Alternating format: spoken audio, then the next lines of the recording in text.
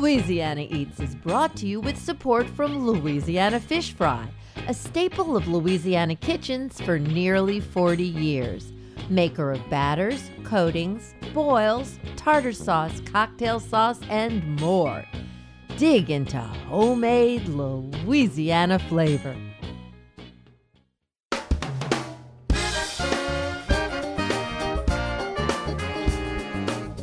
From our studios in the Southern Food and Beverage Museum in New Orleans, this is Louisiana Eats.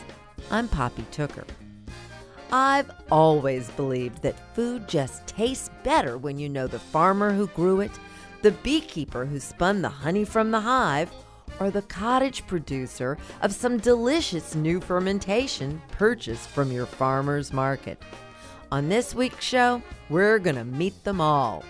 We'll begin at J.D. Blueberry Farm in Poplarville, Mississippi, where Donald Vandewerken and Jeff Brown have been growing the biggest, sweetest, best blueberries in the region. Then we'll visit with Matthew Rayford, self-described chef farmer, who's spreading the good word of his Gullah Geechee heritage through a new book, Bress and Yam. Before we travel to Northern California to visit the apiary of beekeeping guru Spencer Marshall. We're crossing the country for an ultimate fork-to-table experience on this week's Louisiana Eats.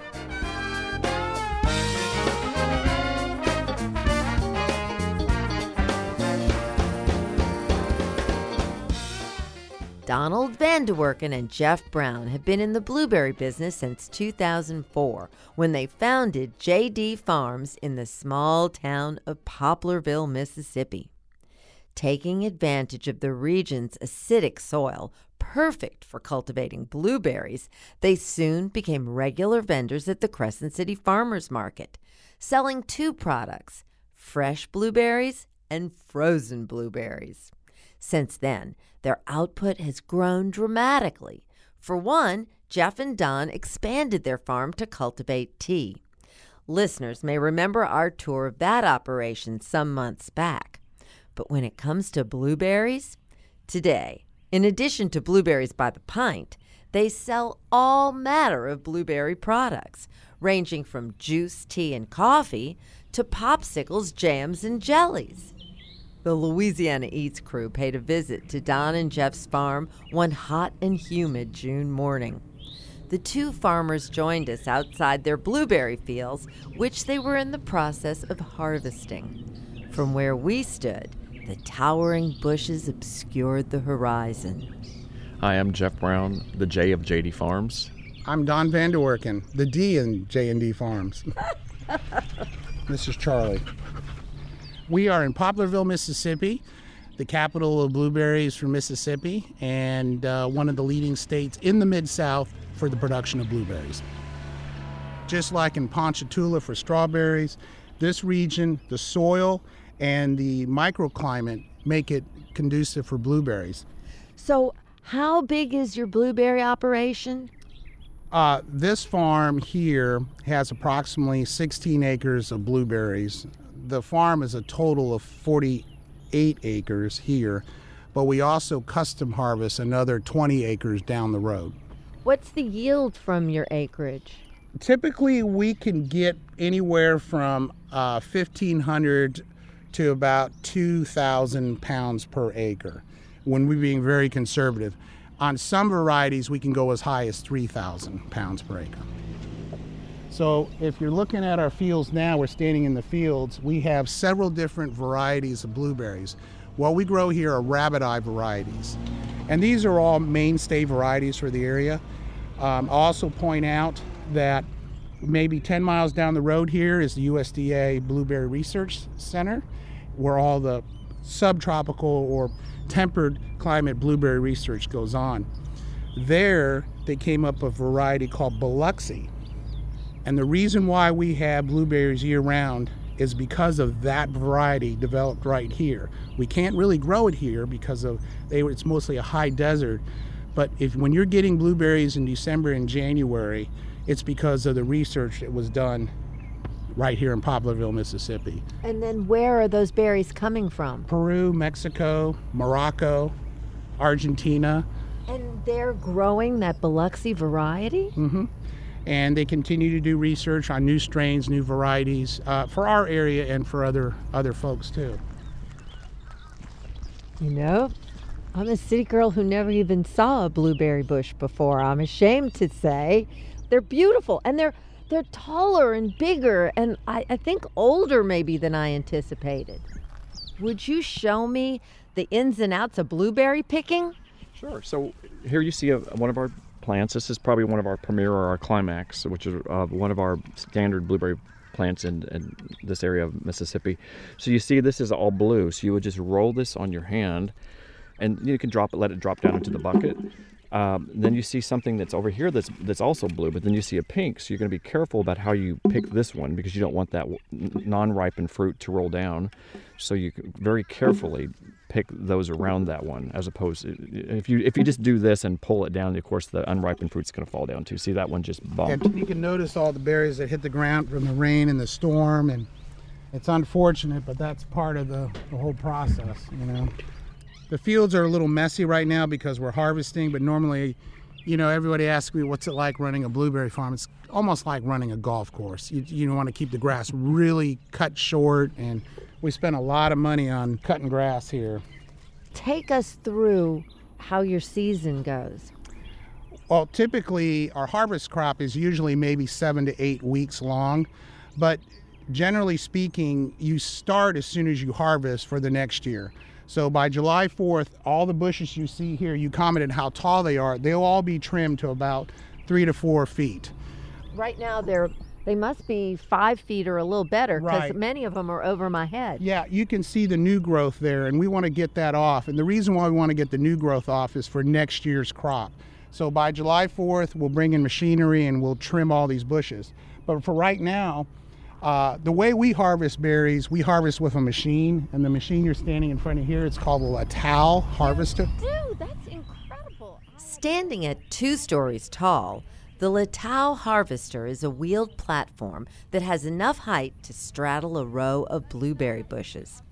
As it moves, the machine shakes the bushes, sorts the berries, and delivers them to the crew. Configured correctly, it can cover a lot of acreage in a short time, eliminating the need for hand picking altogether. Technology in agriculture is amazing, and you know, there's no way we can harvest as much as we do without the machine. Years ago, we used to hand pick, but labor is very expensive, so you still have to have a 3 or 4 man crew on top. You know, we've been here 20 years, and we've probably had every neighborhood kid work at the blueberry farm. This, some of them is their very first job. So after we harvest the berries, we go into the packing shed for final processing. Don and Jeff led us past the picking machine and other farm gear to a garage, and finally a large processing center. Charlie, you can come in. Charlie, come on. The indoor space was cool and filled with empty plastic lugs, the 20 to 30 pound containers used to transport the blueberries. In the center of the room sat equipment for processing, sorting, and conveying their growing harvest. So the berries, as we were talking about, get picked by the picker and then are brought in, and usually, depending on how much humidity there is in the air, we'll cool them here, and then we'll process them. And this machine you see in front of you is an air blower, and it blows the leaves and the sticks out of it. And then we have a soft machine here that pushes out the softs. Then we have a group of usually young teenagers. Their first job sit here, and they call it sorting the berries, pulling out the reds and greens or softs, whatever. Then we put it back in the lugs, and then we look at what our future orders are, our anticipated orders, and then we either put them in pints or the little clamshells you're used to seeing in grocery stores, or we put them in the green containers, which we are known for in the farmers market, in the Crescent City Farmers Market. We also do other things in here to kind of push berries. We have frozen bags, we freeze berries, and that's what you kind of hear in the background over there. We have several lugs of frozen berries, and we'll take that and put it into frozen bags. And then we also I think, 2 years ago, we started juicing. So we take berries and we have a juice press over there, which are about to expand again, where we basically press the berries and we sell blueberry juice, blueberry lemonade. Let's see, we got dried berries, we got jam, we've got popsicles, we've got pies, we've got muffins. It goes on and on and on. During blueberry season, do you all ever rest? We dream in blue. Yeah, well, it's. We always say that how many years have you been growing blueberries? And we say it's been 20 separate years. It's never the same. It's always a different challenge. Weather, employees, insects, fungus, disease, etc., hurricanes, pandemics, economic crisis, so we've always managed. And that's, I think the important part here is staying to your base and, giving the locals what they want. And if you're an entrepreneur or if you're a small business person and you want to start your own business in the food business, get into the farmer market. They will be honest with you. Now, trust me, we have tried other things and it's been a complete disaster, but we didn't have so much invested. We didn't have a storefront. We didn't have a lot of employees. But you had customers at a farmer's market and they come in and they tell you, and just like our coffee success, they're telling us, oh, it should need this or it needs that, or you didn't do this right. And so it's a great test market for younger people. Our little farm here, we have $1 million invested in this. And between the tractor, the equipment, the infrastructure, the plumbing, the sewer, and in fact, we were talking to some of the other farmers too, it's just not throwing seeds in the ground and watching it grow. There's a lot of other infrastructure you got to have. It's not for the faint-hearted. That's why you don't see people jumping into it. But over time, we've conquered little battles, and, every day is a different challenge. And for me personally, how I kind of deal with it, because it can get very stressful. In agriculture, there's a lot of stress. I watch a lot of YouTube, and I watch all the other farms out there, and I always think I had a bad day or I work hard. You just can't imagine what some of these other farms are doing. It's farmer therapy for us because we see that, because every day is different based on the weather, what you're dealing with, what type of production you're doing. And so we watch these YouTube videos and we see that they're all their issues. And we say, okay, I feel a little bit better about how my day went today. So it's just absolutely just amazing. And and a lot of them are young people. It gives me encouragement that other young people are going to get into it.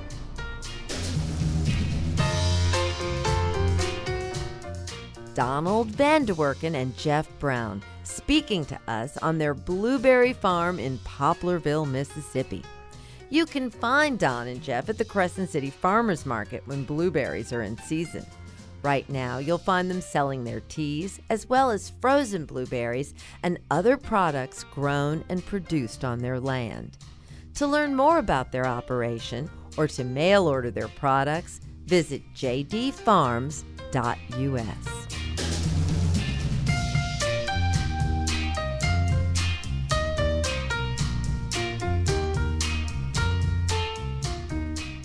Why are blueberries regarded as a superfood? And what is a superfood anyway? Stay tuned, and we'll answer that question when we come right back.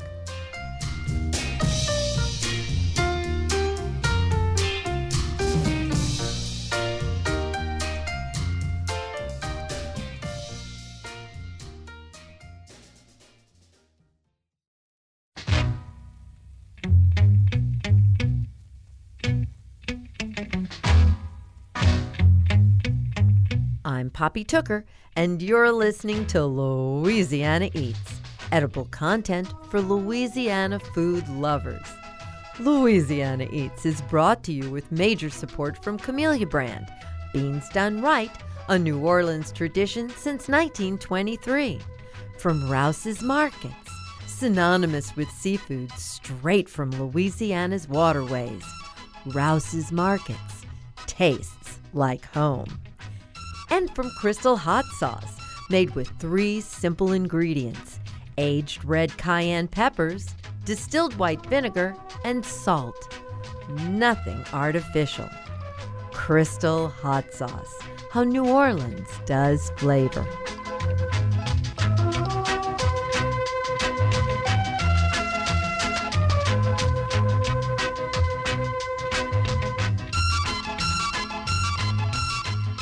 Here's this week's culinary quiz question, brought to you with support from Popeye's Louisiana Kitchen. Why are blueberries regarded as a superfood? And what is a superfood anyway? The term superfood appeared in print for the first time in the 1940s in reference to a muffin that was supposedly filled with health benefits. But it didn't make it into the common vernacular until the 1990s. Berries are widely recognized today as the number one superfood, and blueberries top all the charts. Every time you enjoy a little burst of blue, you benefit from all the fiber, vitamin C, K, manganese, and potassium. 1 cup comes in at just 80 calories and is also low in sodium with virtually no fat. Blueberries are native to North America, with a history stretching back 13,000 years. They've been cultivated domestically since the 1990s. Although their peak season is in the summer, fresh blueberries freeze beautifully without altering any of the many health benefits or the delicious flavor. I'm Poppy Tooker, and blueberries, fresh or frozen, make for some good Louisiana eats.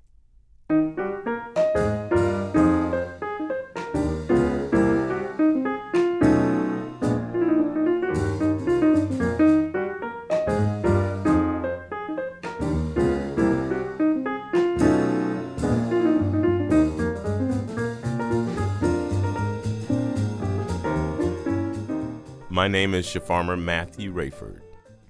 Chef Farmer Matthew Rayford earned that moniker while studying agroecology and food systems at UC Santa Cruz, after already earning a degree from the Culinary Institute of America. He's a Gullah Geechee descendant of Africans who have inhabited the Low Country from North Carolina to Central Florida for over 3 centuries. Matthew's roots in the region run deep. Over a century ago, his great-great-grandfather, Jupiter Gilliard, bought a piece of land located just west of Brunswick, Georgia. After growing up there, Matthew left the family farm when he turned 18, vowing that he'd never live there again after the racism he'd experienced in childhood.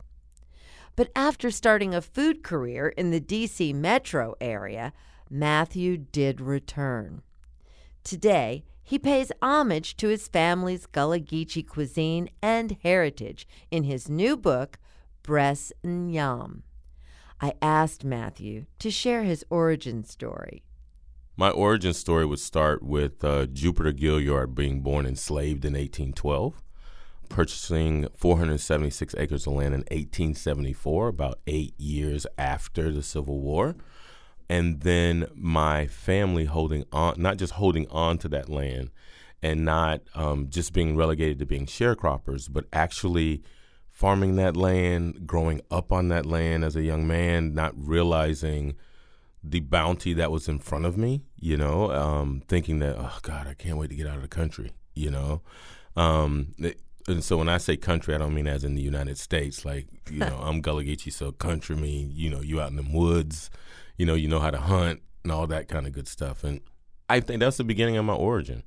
I think that's the beginning of me. I think it's deep in my DNA of doing that. And I think the other part is that, my dad is a baker by trade, so I would be considered technically the second generation to be in cooking as a profession, actually almost a third, because my great-grandmother on my dad's side also did the same thing. So it's kind of like those things are like my origin story, and feeling okay with it, like walking around with it being like, I am a chef and a farmer. I come from these things. I understand the soil now more so than I've ever had before.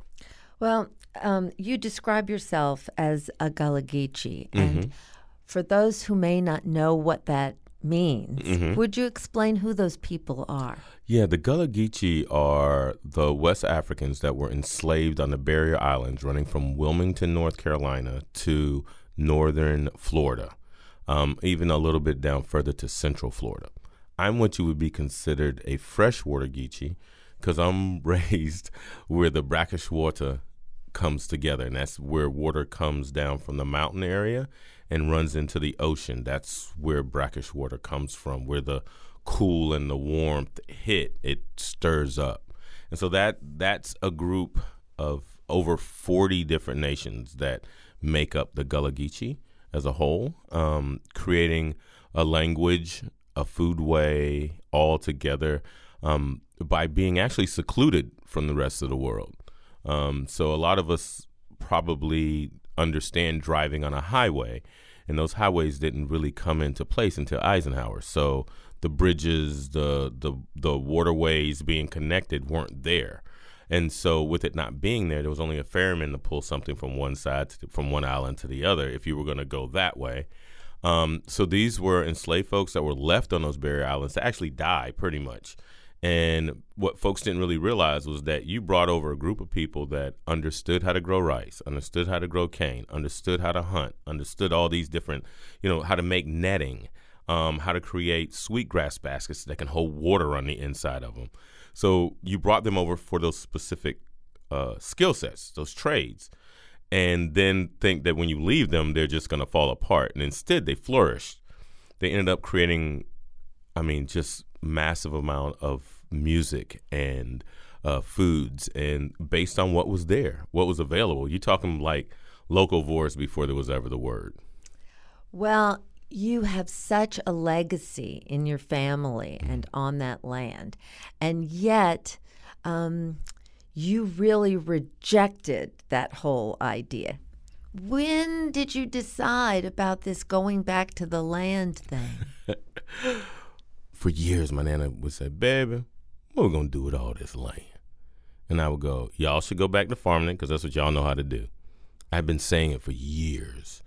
And for some reason, in 2010, I was sitting there with my nana, my mom, and my sister and my aunt. First time at a family reunion in over 20 years. Because, again, I said I'm not coming back to the South. And I'm sitting there, and all of a sudden, I believe that the ancestors just came over me and was like, say it. Say it. You need to come home. And she was like, "Baby, me and your mama and your auntie want to know something. We really need to know what we're going to do with all this land." And I just, without even thinking, I was like, "Nana, we need to go back to farming it because that's what we know how to do." And no sooner than that came out of me, I turned and looked at my sister, and my sister just nodded her head, like really slowly, like, yes. And I turned back, and they were like, "Did you say we, baby?" And I said, "Yes, ma'am." And they reached underneath the table and gift deeded my sister and I 15 acres of land. Just like that. And I still, even at that moment, I still felt like something else had taken over for me. What some people would consider like a magical energy, like you feel like everything's tingling.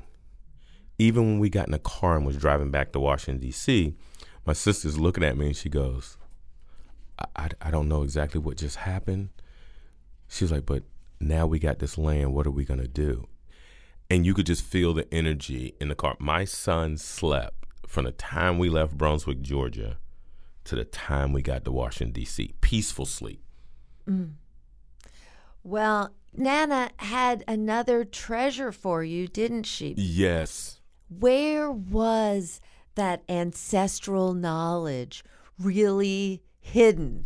Where did she how did she hand it over, Matthew? So I'm sitting in the schoolhouse because the schoolhouse was turned into a kind of like a way station, a guest house. And I hear somebody go, "Matthew," and that's what they call calling through the woods, where you like say someone's name and kind of carry it. And if you carry it just right, when it hits the woods, it carries through the woods. So the next person that hears that name, they call it out again, and then eventually it gets to you. So I hear this, "Matthew," And I come running over to my Nana's house, and she goes, "Here, take a look at these." And I'm looking at the letters that she and my great-grandmother wrote back in the 40s about what was either being planted or what was being harvested. So I ended up with I forgot how many letters it was. I know it was way more than 2 or 3. But to really understand we took crookneck squash to the market, and we took this to the market, and we did this and we did that. The way people used to write letters back in the day and send to each other were literally roadmaps for whatever, right? Mm-hmm. And literally that roadmap is set down. And so we right now plant according to those conversations, like beware the Ides of March. So March 15th, if it hasn't been a frost, won't be a frost. And that has stayed true for 10 years that I've been back at the farm.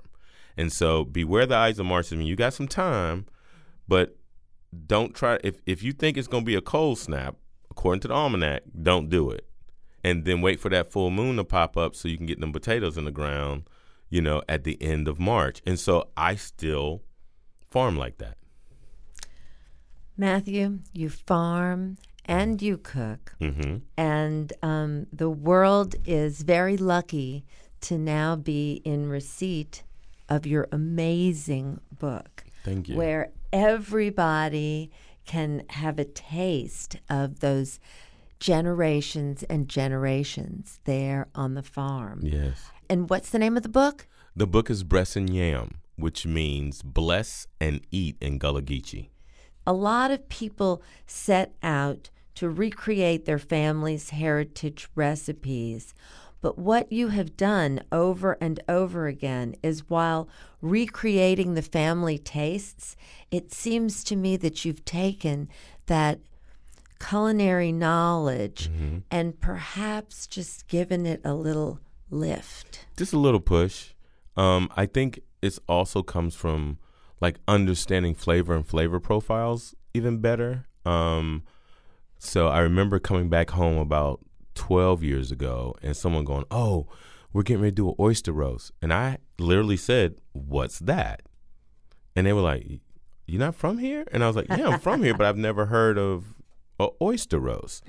I was used to oysters on hot tin, which was literally some cinder blocks laid down, a piece of tin, a couple of holes poked in it, and a fire built underneath it. And then you would throw your oysters on top, throw that wet croaker sack on it, and wait to hear that first pop, and then you went and got your oysters. Well, now I'm seeing this whole different way to do this, and I was like, I don't ever remember growing up seeing somebody light a grill and put oysters on. And so I was like, you know what? I want to bring oysters and hot tin back, but I want to go back to making my own cocktail sauce, because I grew up making cocktail sauce. I didn't even know people bought cocktail sauce until I was more than an adult. And so I was like, let me do that in the book. Let's not talk about an oyster roast. Let's talk about oysters on hot tin, like the way folks would have done it. If we think about it, everything that we're doing now and creating now with food, our high cuisine now is Southern cuisine. Our haute cuisine is Southern cuisine now. Like every city in the United States wants to have the best Southern restaurant, the best comfort food around, the best biscuits, and all those kinds of things. So, yeah, I wanted to kind of raise it up a little bit, but also keep some of it just the same. So right there on Nana's farm, Mm-hmm. on Jupiter's farm, Mm-hmm. you are looking to prepare the next generation. Yes, we are. For what we need to know and what we need to do. There you go. It's all about 150 more years of us surviving. Well, I really hope everybody picks up a copy of Bress and Yam, because in my opinion, it's a must-have for any American cookbook shelf. Thank you. I feel honored. Thank you so much. You're amazing. This was such a treat. Thank you. That was chef farmer Matthew Rayford, author of Bress and Yam.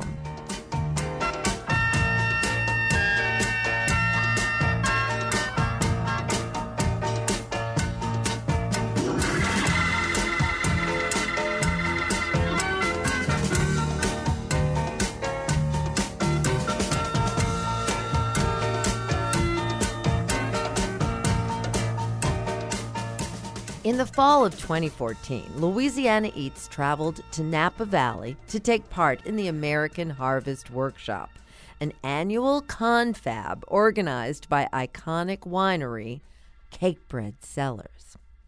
As part of the 4-day seminar, we made a stop at Marshall's Farm, located in Cakebread's vineyards. Spencer Marshall, the beekeeping guru of Northern California, shared some of his years of knowledge with us as he gave us a tour of his apiary. Well, I'm Spencer Marshall, and I've been doing this for over 40 years.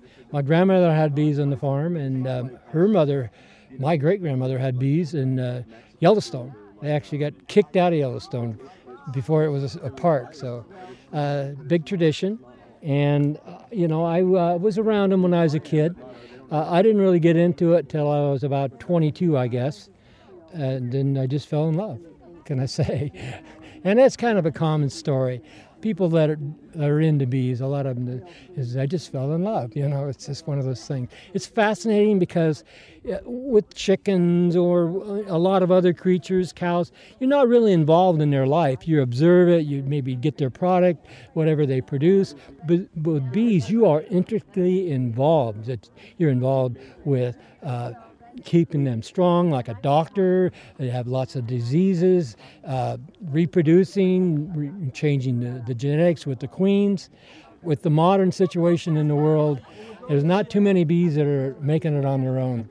So you really, it's not just something you observe. You're a participant. Spencer took us straight to the hives to get really up close and personal with the bees. Those busy worker bees flew in and out of the hive, seemingly unbothered by our close proximity. Now I'm smoking them a little more than normal because I don't want anybody to get stung. How much of an effect have you seen from the bee colony collapse issue? Well, it's a whole new world. I started this nearly 50 years ago, so I've really watched it. When I started, I talked to the old-time guys, and they, almost 50 years ago, they said, "Man, you ought to seen the way it used to be." Well, I'm the one saying that now, so believe me, the last few years have been tough. One of the things that's changed is we had this parasite, a couple different parasites come in this country almost 30 years ago now from Asia, and there are a lot of chemicals out there that most beekeepers use. Most of them are not very good, as far as toxicity. And I started a program of working with the genetics, working with the survivors of those pathogens and parasites, and did pretty well. We've got to the point where we could coexist with the parasites. And because there's a behavior pattern called a clean gene that very fastidious. They get in there, they groom each other, they clean out the infected cells. But the problem now is the mites themselves, it's a little parasite, carry different viruses. And so you only need a few to start spreading these viruses. Whereas before, I could coexist with a few mites. Now it's getting tough. So these hives here, for the first time this year, I am using a chemical, but it's a natural occurring chemical called thymol that knocks the mites off the bees. So it's tough. That's all I can say. But, we're farmers, so we just keep going. See how they're filling up the new cells here? That's good stuff. Fresh new honey. Spencer Marshall of Marshall's Farm in Napa Valley. Visit marshallshoney.com to learn more.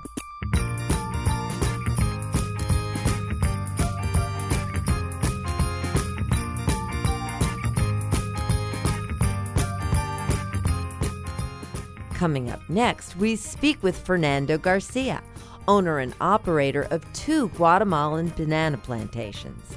Louisiana Eats returns after the break.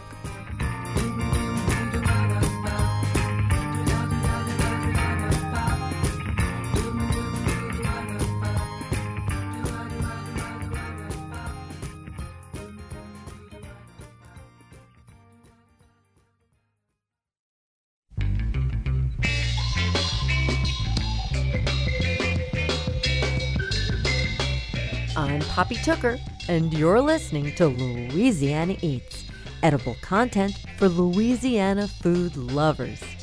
Louisiana Eats is brought to you with support from Louisiana Fish Fry, breadings, boils, new air fry mixes, and more classic Louisiana dishes available everywhere. Let's all Louisiana. And from the St. Tammany Parish Tourist Commission, located 40 miles north of New Orleans' French Quarter along the shores of Lake Pontchartrain. This fall includes many outdoor festivals, the weekend beats and eats, and upcoming holiday events. The delicious Tammany Taste culinary scene and abundance of soft adventure attractions are among the many reasons to love the North Shore's charming communities. Find details on upcoming events, itinerary suggestions, and more at louisiananorthshore.com.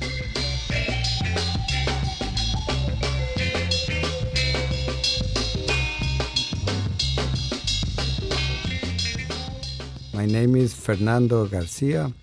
I'm from Guatemala. We have a couple of banana farms down there. They're called Agrícola San Jose, and the other one is called El Roble.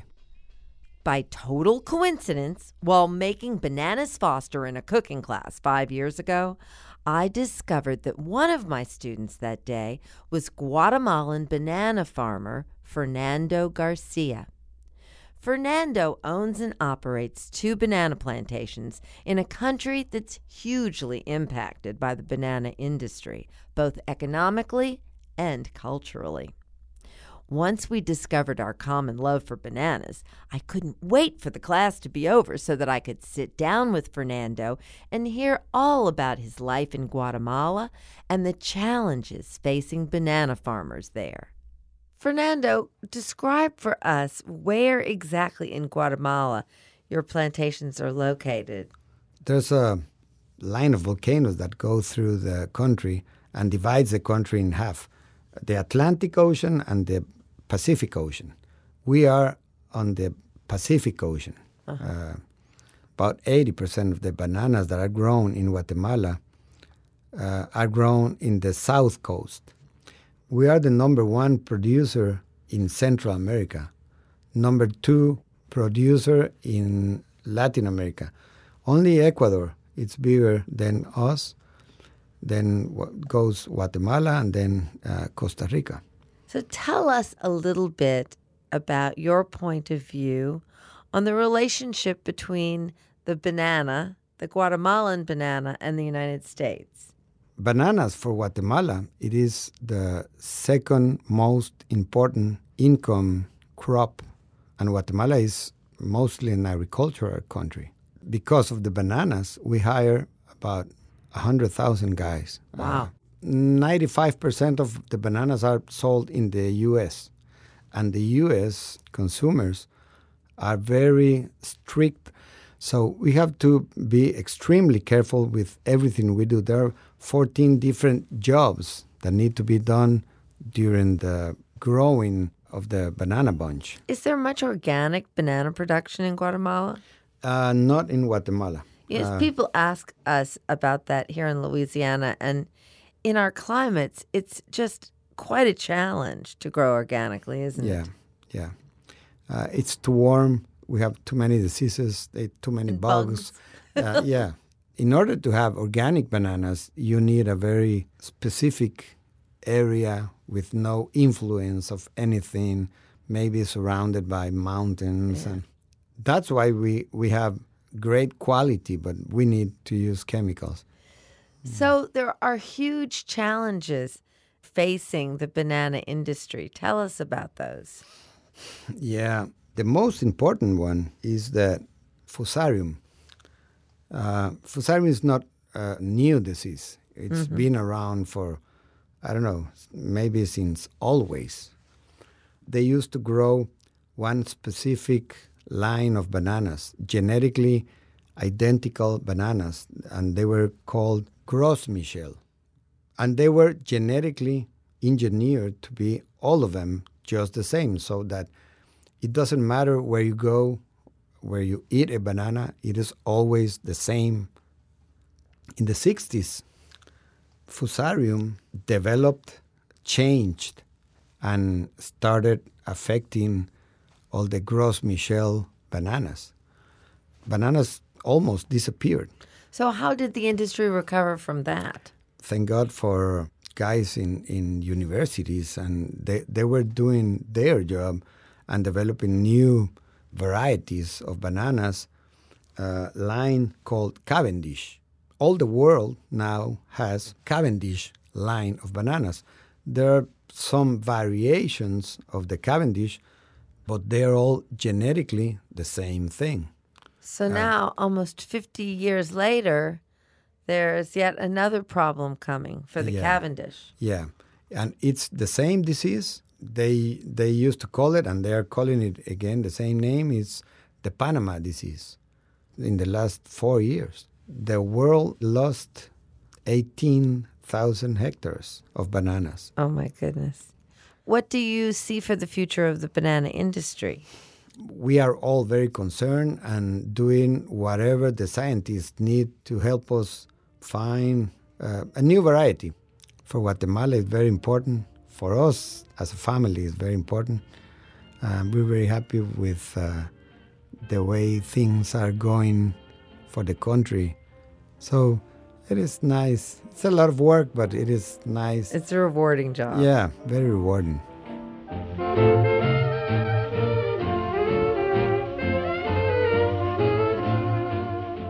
That was Fernando Garcia, owner and operator of banana plantations in Guatemala. We spoke in 2016.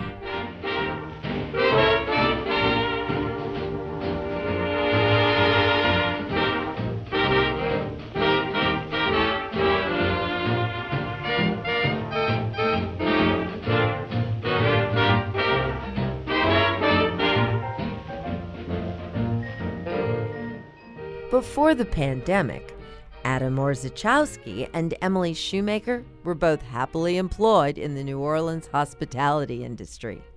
That's where they first became interested in reducing restaurant waste through composting and fermentation. After being laid off, the pair began fermenting everything from sauerkraut to kimchi to hot sauce and launched a new business, Farm to Funk Ferments. Using refuse from local farms, Adam and Emily are now bubbling up internationally based concoctions that customers are snapping up at pop-up markets across the region.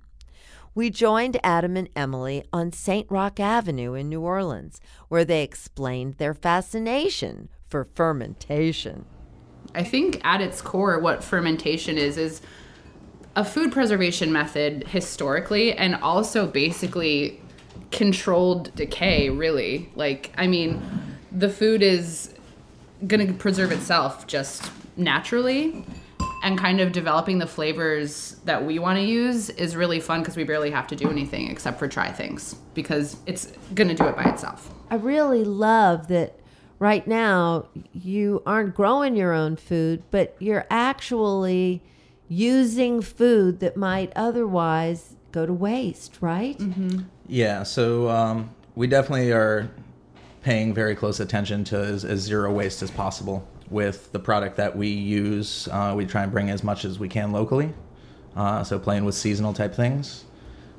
We do hot sauce, so right now can't get too many hot peppers local, but using other things that we're picking up, lots of cabbage and root vegetable and stuff like that.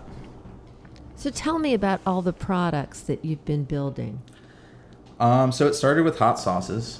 They ferment for about a week with all the product. And a highlight of ours, I would say, is definitely paying attention to the other flavors that are built into them as well. It's not just heat for heat's sake. Our sauces generally contain, onion, garlic, all that kind of basic stuff. But, highlighting some pepper or a combination of peppers. There's generally a fruit addition to it. So you started with hot sauces, and then where did you go? It started finding a way to use the byproduct of the hot sauces. So we do a fine strain on our hot sauces and keep all the solid matter out. So they're fairly thin base hot sauces. And to throw all of that hot sauce mash away seemed extremely wasteful. So it was finding ways to do different things with that. And kimchi was the first one that we ran into. I think all of the stuff we make has kind of stemmed from hot sauce. stemmed from hot sauce, and also stemmed from both of us taking really seriously that like maybe there doesn't have to be such thing as a byproduct. Maybe you can just keep on using it until you know, there's just so many opportunities. We started making the spicy beet hummus with the mash too, because the beet hummus was kind of like, or the beet kimchi rather. We were getting a little bored on kimchi. Yeah, and so we were like, what else can we do? And that's just kind of, I think, the idea of like all of our stuff kind of going down from that hot sauce, using the mash, and just trying to figure out ways to use like every single part of the things that we're, whether it's purchasing or gardening or whatever the case may be. What does the future hold? What are you all hoping that this business will become or do for you? I think working into the farming aspect and the kind of working straight from the soil to a product that we're finishing is something that I think will be very personally rewarding for both of us. Getting into gardening and stuff, we're kind of hoping we can put a little bit more into the community and all the people that have helped us, and hopefully kind of turn that back around.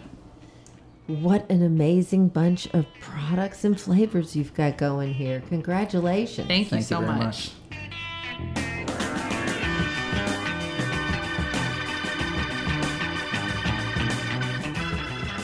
That was Adam Orzechowski and Emily Shoemaker of Farm to Funk Ferments. You can find them on Instagram with the handle Farm to Funk.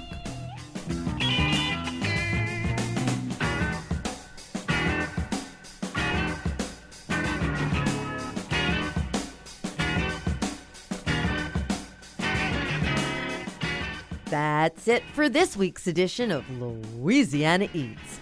Edible content for Louisiana food lovers. What are you doing the day after Christmas? Drag Queen Brunch at Tujague's is guaranteed to be the perfect antidote to any holiday blues.